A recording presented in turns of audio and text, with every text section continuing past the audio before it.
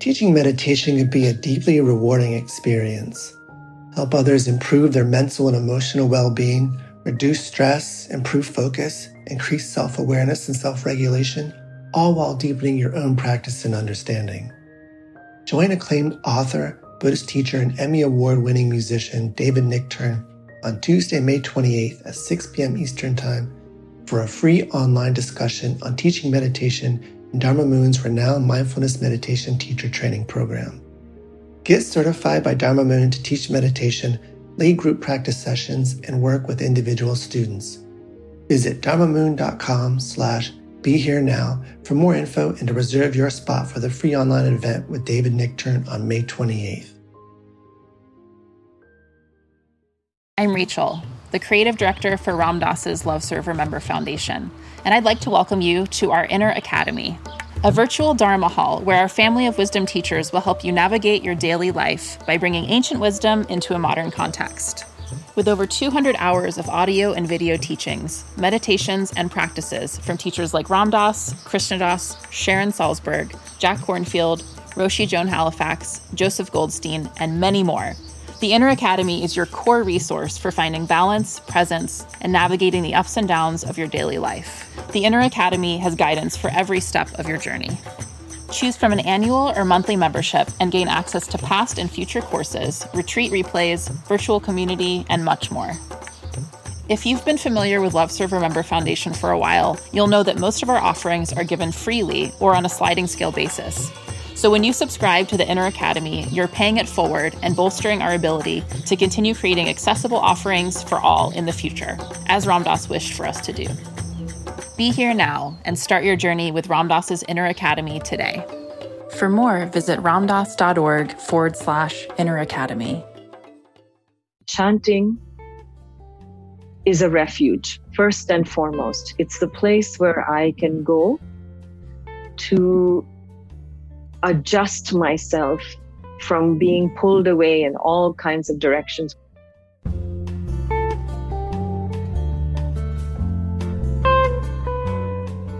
Welcome to Dale Borglum's Healing at the Edge. We are very happy to share with you Dale's profound insight and open heart. Please go to BeHereNowNetwork.com/Dale to support this podcast. Welcome, everyone. This is Ramdev Dale Borglum on my Healing at the Edge podcast channel. And I'm so very happy today to welcome Nina Rao, a guru sister who is a devotional singer. She has 2 albums, Antaryami and Anubhav. She is Krishna Das's assistant, much more than his business manager. He would not be Krishna Das without Nina. You can tell him I said that. And we can tell Krishna Das stories today, too, if we want, and get him in a little bit of trouble, possibly. Anyway, I wanted to talk to Nina about chanting, about devotion, about Siddhima, and her relationship with working with dying as part of her spiritual practice. And why don't I just start the ball rolling by mentioning, for me, my main practice is really saying mantra. I teach Buddhist meditation. It's kind of hard to teach mantra because there's not too much to talk about. And I remember when I was leaving India and I came to Maharaji and said, Maharaji, I used to be a scientist and I'm going back to America. I don't want to be a scientist. What are your instructions for me? And he said, just keep saying the mantra I gave you. He didn't say, become a therapist or work with the dying. He said, just keep saying the mantra. But as part of being a meditation teacher, I've begun to notice that mantras can be said at different levels. At the Hinayana Theravada level of invocation, reaching out, on the more relational, devotional level, I'm in relationship with God, and then Tantra, where the word itself is God, where you're not using the word as a vehicle, the word is it. And then finally, one disappears into non-duality, and it's all the word. And I'm sure it's rather similar in singing. One of the differences is when you're chanting, you're often chanting with a lot of other people. So there's this group thing. And I just love to hear you talk about different levels of your being, your core, your heart being involved in chanting. Thanks, Ramdev. I love that Maharaji said that to you. Just chant your mantra. Perfect prescription. Actually, Siddhima said the same thing to me when I went to Kainchi in 1998. And I said to Ma, Ma, what seva can I do? And she said, chanting the name is the best seva that you can do. And so I've taken that to heart. And luckily for me, that's the practice that I love doing. I've tried meditation and, of course, we can enter into a meditative mode, but that's not my entryway, is not to sit down to meditate. My entry is to sit down to chant. Mm. And I've always been interested in chanting. I think when I look back now from a really young age, when my father used to, my grandfather used to chant, and I first heard him chant when I was a young girl.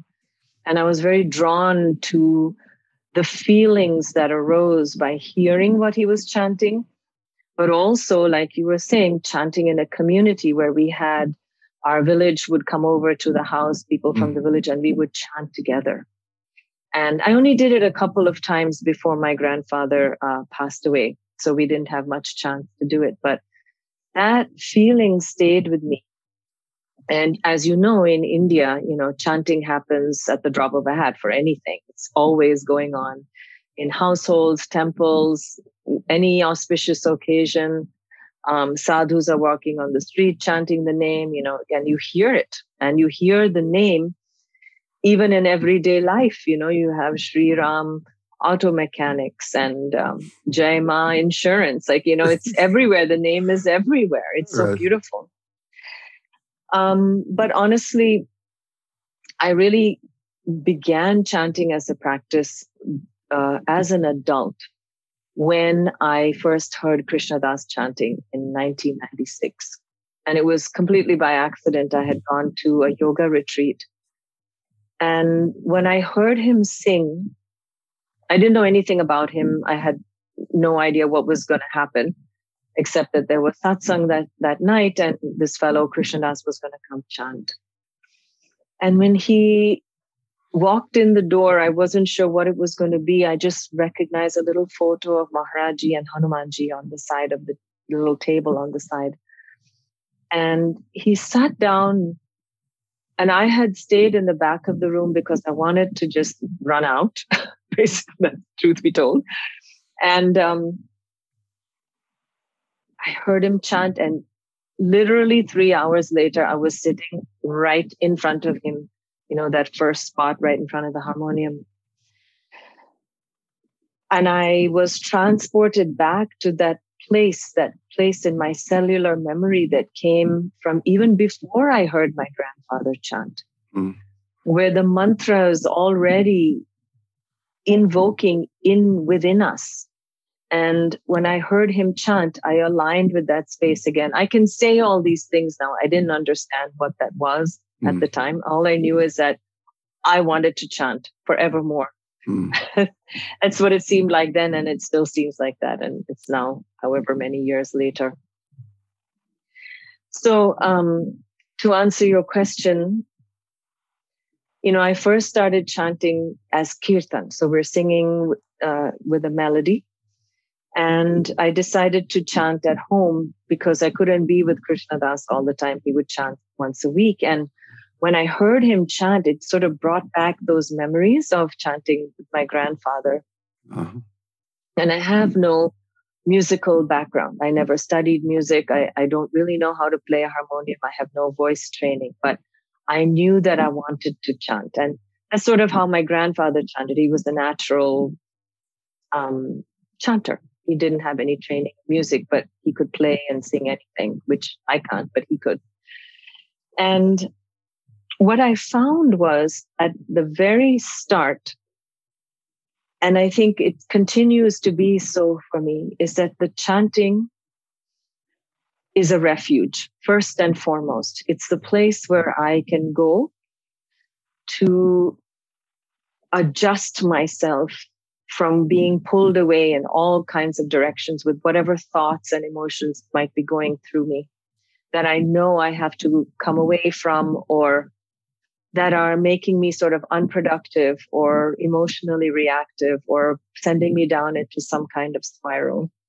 Or even very simply to just start my day for no other reason except like you have to have tea in the morning to wake up. How do I start my day is to start by chanting. And I found that it's an amazing reset, just like stopping for 1 second and just breathe. Just breathe, right? We all do that. So it's only after chanting now for so many years that I've looked into the different ways in which people relate to chanting. What does it mean? What are these names that we're chanting?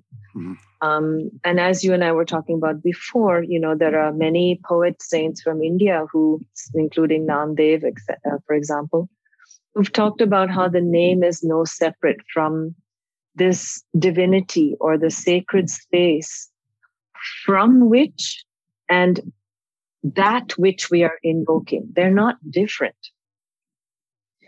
But what's different is where we're coming to it from, because that has to do with our own emotional makeup at that moment, at that time. So some days when I sit down to chant, it's like I'm just doing it because it's part of my discipline. It's part of my practice. Other days it's because I really don't know what else to do that's going to be useful for me or anyone. So let me just do this. I know the feeling. Right? And then there are days when you just feel devotional. What does that mean to feel devotional? Some kind of juicy feeling of connectedness. And who are we feeling connected to? What are we feeling connected to? That changes also every day. Now I'd like to ask you actually if you can share with us a little bit of the way in which you started with your practice and Maharaji and so on. But for me, it was first connecting with Maharaji through hearing Krishna Das chant, because I never met Maharaji in the body. Right? And I knew that whatever presence I was feeling in Krishna Das's chanting is that space that I wanted to be in all the time. And he seemed so connected with it, because by the time I was singing with him, it was already decades after Maharaji had left the body. Right. And yet here we were, a room full of people in that space. But it was no different than the space that I felt as a child chanting these mantras as well. It's just Krishnadas had a name. He had Maharaji, he had a body, he had a picture. I had a place, something that I could identify with. So I decided to go to Kainchi, even though Maharaji wasn't there anymore. I thought if I at least maybe go, I love temples because it's part of my background. I thought I would go back, see what it was like for all of you, all of the people who were there. And that was where I met Ma. And Ma being so completely immersed in Maharaji in such a way that she wasn't even separate from him. The same feelings arose. But now my connection with her after all these years of having had a personal relationship with her, the form of this presence, if I need to bring her to mind, is in the way she is, the way I feel when I'm with her, the way that she looked, the sound of her voice. I have all those. But more than anything, and this is what she said to me, she said, the name is what is going to, the name is no different from Maharaji. The name is no different from Hanuman. The name is no different from Devi. The name is no different from Maharaji. The name is no different from Ram. And the only way in this day and age, in this Kali Yuga, for us to connect with this divinity is chanting of the name. And so my experience with the chanting has been, and I do different types of chanting. I don't only sing kirtan, but my own personal practice is also Vedic chanting, where we're not really singing, we're not using any musical instruments, but again, it's mantra repetition and using particular sounds. That is the way in which I can connect with a sense of clarity, or at least I have the possibility of having some clarity if I focus on the mantra. And as I keep doing the practice, let go of whatever else might arise in the form of thoughts or obstructive emotions or feelings. Try to let go of that and just try to come back to the mantra each time, over and over again. And I don't really think very much about what is the mantra. Is it God? Is it different? I'm nowhere in that place where I can even approach it from there. I'm at elementary school level where all I can do is get here, sit down and try to start doing the practice. And then let the mantra do whatever it is that it's going to do, because it has that power. So that's a long answer to maybe I think your question was. Well, it wasn't really a question. I mean, I was just, I'm kind of a Dharma teacher, and I've just felt it's so hard to just teach saying the mantra, because there are a lot of people. I mean, I just had a client who died. I had two clients actually right in a row. One of them was a secular Jew from New York who had never had a devotional bone in her body and ended up trying to meditate. She moved to California, came to Spirit Rock and stuff, and got metastatic lung cancer and came to me. And I kept trying to explain non-duality to her. She could never get it. And as she was dying, she said, my spiritual life has been a failure. And she actually was the first person I was around that availed herself of the Medical Aid in Dying Act, where she took her own life, really. And it really touched me that without having the name, without having something as robust as the mantra that you can use at any point, then she was really left without a practice that really served her. And 2 or 3 days after she died, this other woman called me up who was dying, she was a psychologist. She had done tons of meditating. She had done tons of devotional practice. She had done a lot of long retreats. And she said exactly the same thing. She said, my spiritual life has been a failure, because she thought she was supposed to get something. And right at that point, I found this poem by Rumi where he's saying, your yearning is the answer, right? That it's not like God's going to tap you on the shoulder and say, you're doing a great job there. Here's the gift. It's just the yearning itself, the question itself is the response. And it's just, and there's a lovely poem by St. John of the Cross where he talks about what is grace. Grace is everything. And he said, imagine being in your beloved's arms. You feel that grace. He said, existence is my arms. Mm-hmm. That everything is my arms. So I try to combine. So people come to me for teaching, and some of them are devotional, some love Maharaji, some are Buddhists, some are atheists. So it makes life a little more difficult. Yeah. But I keep coming back to my practice is my heart practice. And if you would bear with me, I'd like to tell 2 stories that are kind of combined. Yes. So I went to India, I guess it was 1987, and I was up at Kashi, and I said to Siddhi Ma, I'd like to go on a pilgrimage to Badrinath and Kedarnath. She said, that's wonderful. And she said, when you go to Badrinath, you will have a glimpse. I had no idea what she meant by that, right? So it was the end of the season. It was getting really cold up in Badrinath and Kedarnath. These are two important pilgrimage places, Badrinath, the Lord, Badri, an incarnation of Vishnu, and Kedarnath, a Shiva temple, even higher up in the mountains. So I got to Badrinath, and there's very few people there because it was getting cold. They had a big temple, and I would sit in the back during Arti. And one night I was just sitting in the back. There's maybe like 5 or 6 people. The pujari's up doing his thing. And all of a sudden, this statue, which was basically one of those, it was like a painted rock with eyeballs, kind of, right? It was like a very crude statue. All of a sudden, it was God. It's like all of a sudden, the Murti became completely the incarnation, right? And I was much more impressed that she told me this was going to happen than it had happened to me, right? That she knew that like a week before that this is going to happen to me. I thought that was just so remarkable. Another thing that happened when I was driving on this pilgrimage, I was on a bus, a local bus, completely crowded bus. I was shoved against the wall, the side of the bus. It started raining. The window was broken, and all the dirt from the top of the bus was showering down on my right shoulder.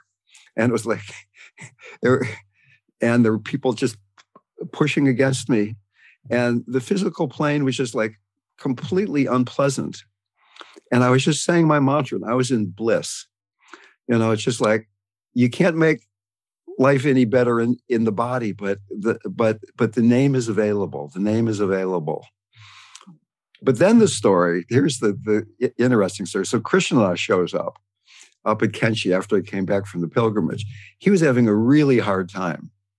And this is even something we could talk about, because Maharaji leaving his body bothered me less than most anybody else. Because for me, it was much more of an inner thing. Krishnadas, obviously, he was the pujari at the Durga temple, and he had this very intimate personal relationship with Maharaji's body, which I had to a certain extent, but not certainly to the extent that he did. And so he was like really, really depressed. And I went to Siddhi Ma and kind of tattled on him and said, this guy's having a hard time. You got to fluff him up a little bit. And she did. And he felt Maharaj again. But anyway, we took a car down to Delhi, and we had a train ticket to go to Dada's house, an overnight train ticket. But that was the day that Mrs. Gandhi got assassinated. So Krishnadas and I were in a taxi cab in Delhi driving around. And over the radio came the news that she had been shot 23 times and was in an Indian hospital. I said, Krishnadas, if anybody is in an Indian hospital with 23 holes in them, they are dead. They're stalling for time, which turned out to be true. So that night we were going to have dinner at Tukaram's house, which was a devotee from Canada who was doing business in Delhi. And we were kind of concerned because it's kind of a complicated story, but the Sikhs wanted a separate state, and they were stockpiling weapons in the Golden Temple, and Indira Gandhi sent the army into the Golden Temple, and they shot the place up and got the bombs and the guns. And the Sikhs were very unhappy that she desecrated their holiest shrine. So her Sikh bodyguards assassinated her. And the Sikhs started celebrating that she was dead, and the Hindus were not happy that they were celebrating. So there's a lot of tension. And we were concerned about driving to the train station. So Tukaram called his business partner, whose grandfather was the prime minister's secretary, and said, is it safe for my friends to travel? They said, completely safe. The army's in control. The police are out there. Don't worry about a thing. So we got one of these, Tukaram had 2 cars, 2 drivers. We got the Hindu driver, not coincidentally, I'm sure. And we're driving to the train station. We come around a corner. There's a big boulevard, and there's a mob of young men who were stopping cars. And if there were Hindus, they would let you through. And if they were Sikhs, they would kill you. And there were bodies lying all over. There were cars on fire and motor scooters scattered about, smoke coming out of a building. And here's a car with 2 Americans. So they start arguing whether they should kill us or not. A whole big mob. No army. There was no army or anybody around? Nobody at all. So we're surrounded by this mob, and they're arguing if they should kill us, right? And I just felt just complete terror. And then I realized that there's nothing I could do. There was 2 of us and dozens of these angry young men. And I started saying my mantra, and I went into this bliss state. It was like maybe the closest I was to Maharaji on that whole trip. It was just like total surrender. It's, Baba, it's just you and me in the name here, like whatever happens. And it's just, and at that point, a young Sikh boy came driving up on a bicycle, and the mob turned toward him, and the driver just drove away. And Krishnadas felt that was Maharaji sent that boy, or he was that boy, or something like that, and that we were able to not be killed. So, I haven't actually heard that story. I didn't know about this. I was actually in Mumbai at that time when all of this happened. It was a difficult time. Very difficult time. And, it's complicated because I think it's important to not generalize and say all Sikhs and all Hindus, because there were definitely factions. Oh, certainly. I didn't mean to imply that. No, I know. I just wanted to just reiterate that. Yeah. Very difficult time. I mean, so many times things happen and people say, oh, that was Maharaji. But like you said in the beginning, everything is grace. Everything is Maharaji. Everything is Ma. It's like, how are we going to see it through their eyes the way they see it? How are we going to do that? And how do you think we're going to do that? I mean, I think that's really what our spiritual evolution is.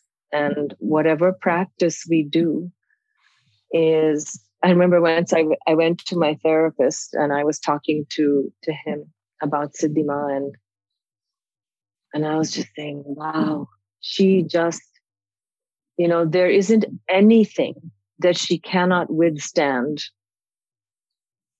with the openness and grace, and I wouldn't even say positivity. It's just pure acceptance, right, and deepest faith, and surrender. Everything, a surrender and auspiciousness. And my therapist said to me, he said, well, you can be her, And I remember when he said that to me, I was horrified, because I said, how could you say such a thing? Like how, like that's impossible. And then I thought about it. And I thought, well, what else are we doing here? I don't know how many, eons and lifetimes it'll take. But this was the Buddha's journey, and he happened to be at that point in his life. And Ma was at this point in her life. And so we can only look in that direction. And each step that we take in that direction, we can feel that we're on the right path. And that's good enough for me. And to me, that's the function of the guru. Yeah. That no matter where you are, you realize that they're relating to the wholeness in you, that they know how you have doubt and concern and wavering faith and all kinds of things. But there's this, I forget if it's Kabir or Hafiz or Rumi, one of the big 3 there. They said something like, any picture you paint of God that makes you sad is not the true picture. Uh-huh. That any notion of God has to make you happy. And God is the guru, of course. So even when we have doubt, even when we have fear, that's just the next perfect step on coming home.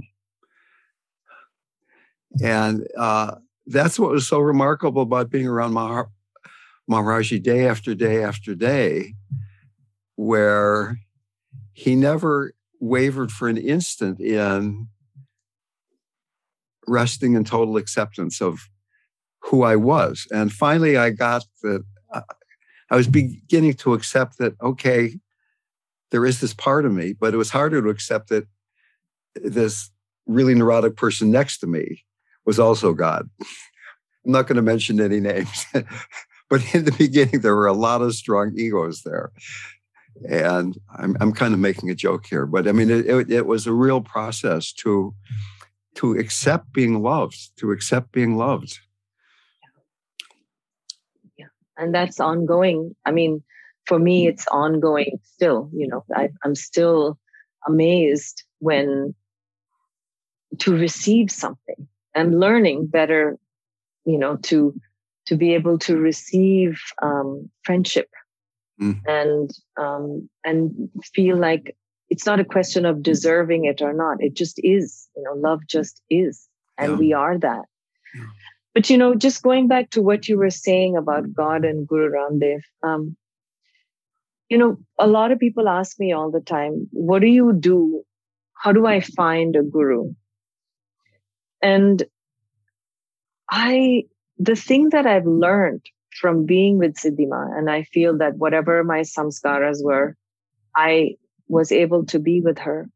But the thing that I've learned, and people say this all the time, is that our life is our guru. Like everything is right in front of us.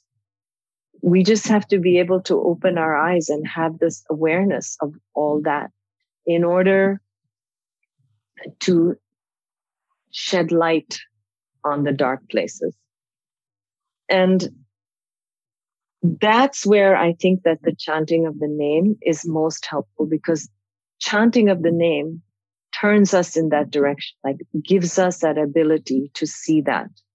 Because not everybody is going to have a guru in the body, but you still have that feeling of connectedness or openness. Everybody has it. In some, it could be in any moment in their life.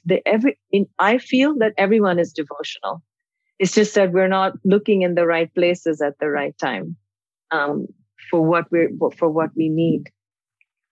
But if we were able to find that natural place inside of us where you can witness or have an awareness.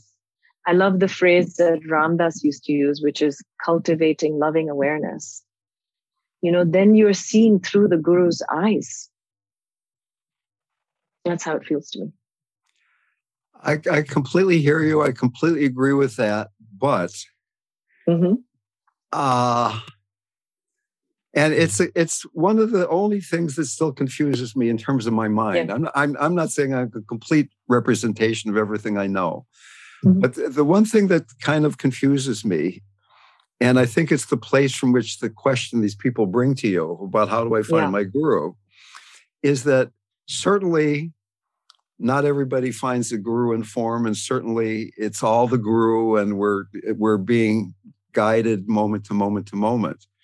But there are also all these stories about Maharaji healing people and taking people's karma away, and somebody's dying and he eats puris, he eats the chapatis and dal for them so that they don't have that when they had this desire at the end of their life, they don't have to reincarnate again. And he had the cook make the dal and chapatis before the guy was actually dying. So at the moment he was dying, Maharaj is eating the dal and chapatis. And so stories like that are very compelling for people who don't have a guru in form, that, these select people who have found Siddhima or Maharaji or Anandamayi or whoever it is. And I could just say that there's such a profound comfort in me, such a deep sense of gratitude that I actually found Maharaji's feet in this life. And it's hard. Once again, I completely agree with what you said. But for somebody who hasn't had that experience and feels kind of adrift in the world, like that story I told about being in the taxi cab. If I hadn't been with Maharaji the week before, it might have been a very different experience for me, surrounded by a mob that was trying to decide if they wanted to kill me or not. Maybe. But if we want to, I think what's important to understand is that these beings, whether we remember them or not, are doing their work. So even if somebody has not met Maharaji, we don't know what they're up to. We don't know what they're doing. And the thing is, when I was with Ma, there were no miracles in that way. The greatest miracle from my point of view in meeting Siddhima and being with her is understanding that through practice, you can open your heart and you can find that place of comfort and well-being through doing practice and allowing yourself and allowing life to unfold and accept whatever comes to you in a better way than if you didn't do practice. This is her greatest gift for me. It's a very great gift. Yeah. Yeah. And everyone can have that. Everyone can have that, whether they've met a guru in the body or not. And I believe that 100%. The wonderful Vipassana teacher, Joseph Goldstein, said, Maharaji must have been a very great teacher because he had all the most difficult students. So maybe he's everybody's guru, but the people that had to drag their butts to India and get hepatitis and malaria and God knows what else, those were the ones that needed extra special. Not only that, I mean, you share your stories with us and we hear them and we remember what we didn't even know that we knew. It's important. And it's the same for when we read stories of saints, other saints who've left the body, and we're reading stories from their disciples, like Ramakrishna, Raman Maharshi, Anandamayi Ma, all the great beings. And the way you read poetry, you've quoted Rumi so many times already, and we're getting that transmission through them. Let's just take a few moments to change direction here. And I would say that I've also had darshan by being at the bedside of people who are dying. And with very few exceptions, the most beautiful, at least Americans that I've ever met, are people who are almost dead because they're completely willing to be themselves. They're not saying, I'm rich, I'm poor, I'm beautiful, I'm not so beautiful. That with the right support or the right background, somebody is being essentialized. Somebody is letting go of identity and beginning to identify with what's beyond that which changes. And Trungpa Rinpoche said that until one comes into intimate contact with death, your spiritual practice will have the quality of you being a dilettante. So to me, in this very intense and strange time in which we're living, the most powerful spiritual practice is an inner practice of the name or of meditation or chanting or whatever is the one that takes you. Combine, though, with some relationship with death, some realization that you know in your bones that you're going to die. And that this moment is precious, that there's this motivating truth in Tibetan Buddhism. You're going to die, but you don't know when. And you and I are assuming that we're almost done with the podcast and we're going to turn the microphones off and get up and the next thing's going to happen. And it almost certainly will statistically. But if we really didn't know that this moment with Ramdev and Nina, and it might be the last moment for one of us, how much would we open to each other and let Maharaji pour through and Ma pour through? And to me, some people kind of, I think, have some notion I'm some kind of strange Mother Teresa in drag or something like that. And I'm really doing this because I want to wake up. I'm doing this because when I'm around dying people, it pulls out the best in me. That if I'm with somebody who might not be alive tomorrow and I'm kind of distracted or something like that, it hurts my heart. And I was curious what drew you to doing this work. Yeah, I'm so with you on what you're saying. I think that was a lot of my experience. And, I didn't realize that I wanted to do this work until later in my life. But my first memory of death in this way and the closeness of death to me and the space that it brought me into, just by virtue of it being what it is in somebody else, was when my grandfather died, the same grandfather who taught me how to chant. And, in India, we treat bodies very differently. They are bathed by the family. You keep the body in the house and everybody comes and you do an overnight vigil and people can come and chant and sit and allow the body to transition, the soul to transition. And it's typically washing the body is a male's job in the family. And our family is full of women. There were no men around. So I said, I'll do it. So in the bathroom, in India, there's just a floor most of the time. And I remember just watching my grandfather. Now, I had been in the hospital with him when he died. He had pneumonia, so they'd had him on a ventilator and whatnot. And then finally the doctor said, okay, it's time, it's time to remove the ventilator. He's going to go. And all that I wanted to do was sit with him because there was something about the space that he was in, like you were saying. And I had seen that over the progression of the week. He had Alzheimer's, so it was also a little hard to know where he was at. But somehow, closer to the time that he died, I felt like even that fell away somehow. And just his pure essence or his pure presence, his soul being was right there. And I could feel it. Mm-hmm. This was not it was, I just felt it. I didn't even understand really what was going on. What a blessing. Yeah. And so from there to go to then into the next practical phase of, washing the body. And I'm looking at him and saying, but it's not you anymore.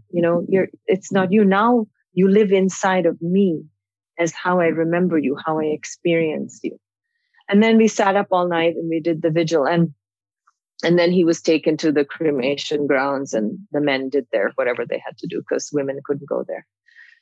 So that was my first experience of being around a person like that, seeing them through.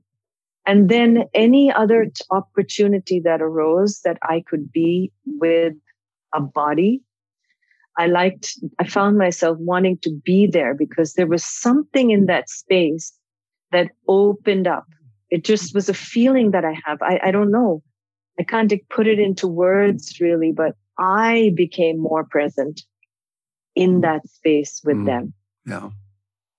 And then when I heard about Ram Dass and I read Be Here Now for the first time and I started hearing more about the way he talked about death and then, the beautiful phrase, we're all just walking each other home and how much death is part of living.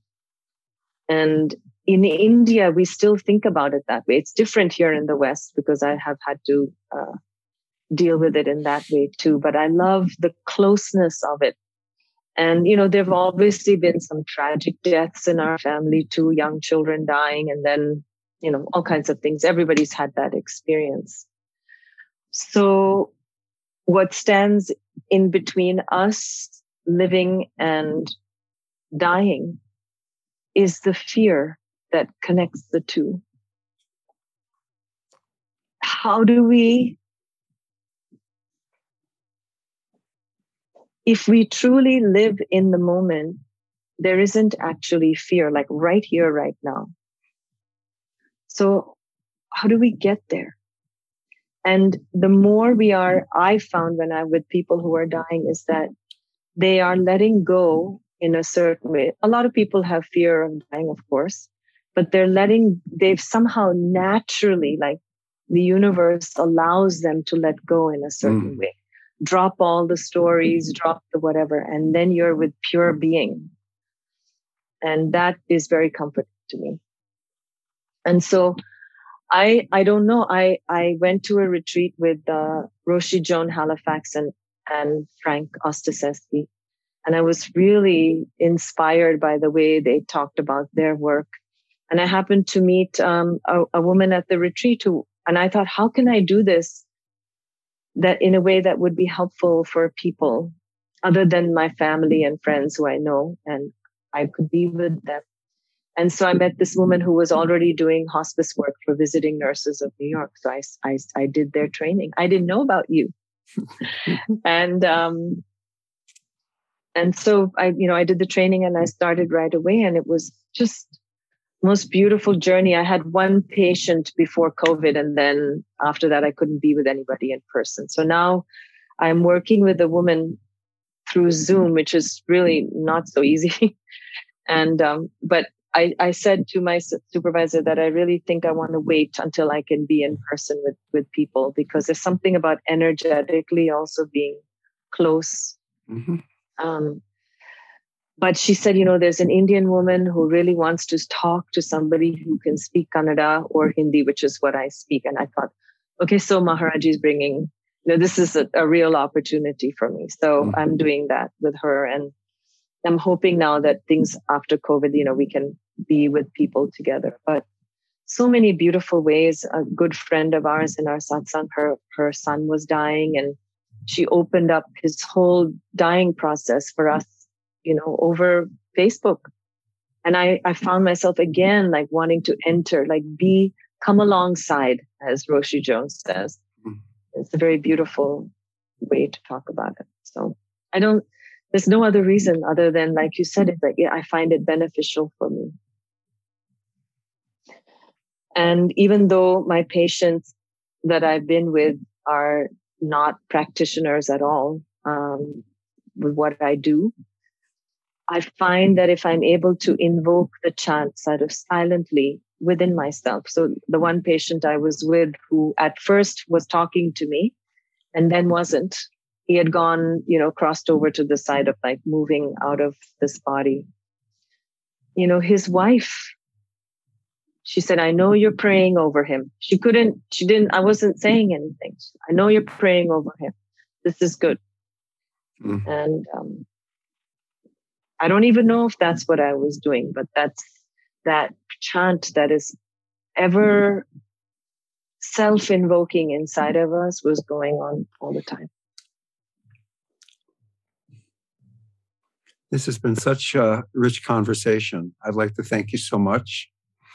I had meant to plug this one thing, and I'll do it now. A while back, somebody turned me onto this podcast that Nina had done, Nina Rao guest podcast number 65 on the Be Here Now Network, where you were talking with Radha Baum and Parvati Marcus and Mirabai Bush about three women, obviously, about being with Maharaji. And it really struck me, maybe it's because all of you were women or something, but it really struck me that I'd never heard such an intimate and even accurate description of what it was like to find Maharaji. It was such a gift, and the way you drew them out was so beautiful. I really highly recommend that for anybody who'd like a hit of Maharaji. And are there any programs that you're doing, Nina, that people could hook into? Well, I want to also mention that I also loved that podcast because, many of us have wanted to hear women's stories, and Parvati's done such a good service also in creating Love Everyone, so we could hear everybody's stories through the book. But to hear them speak was beautiful. I'm going to actually release another podcast that I did with Mirabai Bush and Girija Brilliant as well, the two of them talking about that. But programs, yes, there are programs, lots of programs. Everything's on ninaraochant.com. But yeah, I'm going to do a retreat soon in Esalen, and there's just ongoing stuff all the time. Thank you for asking. Thank you so much for being with me, for being with us, sharing the depth of your heart. And you, Ramdev, for the work that you're doing too. It's very inspiring. Touching the Guru's feet. So glad to be with you. Thank you.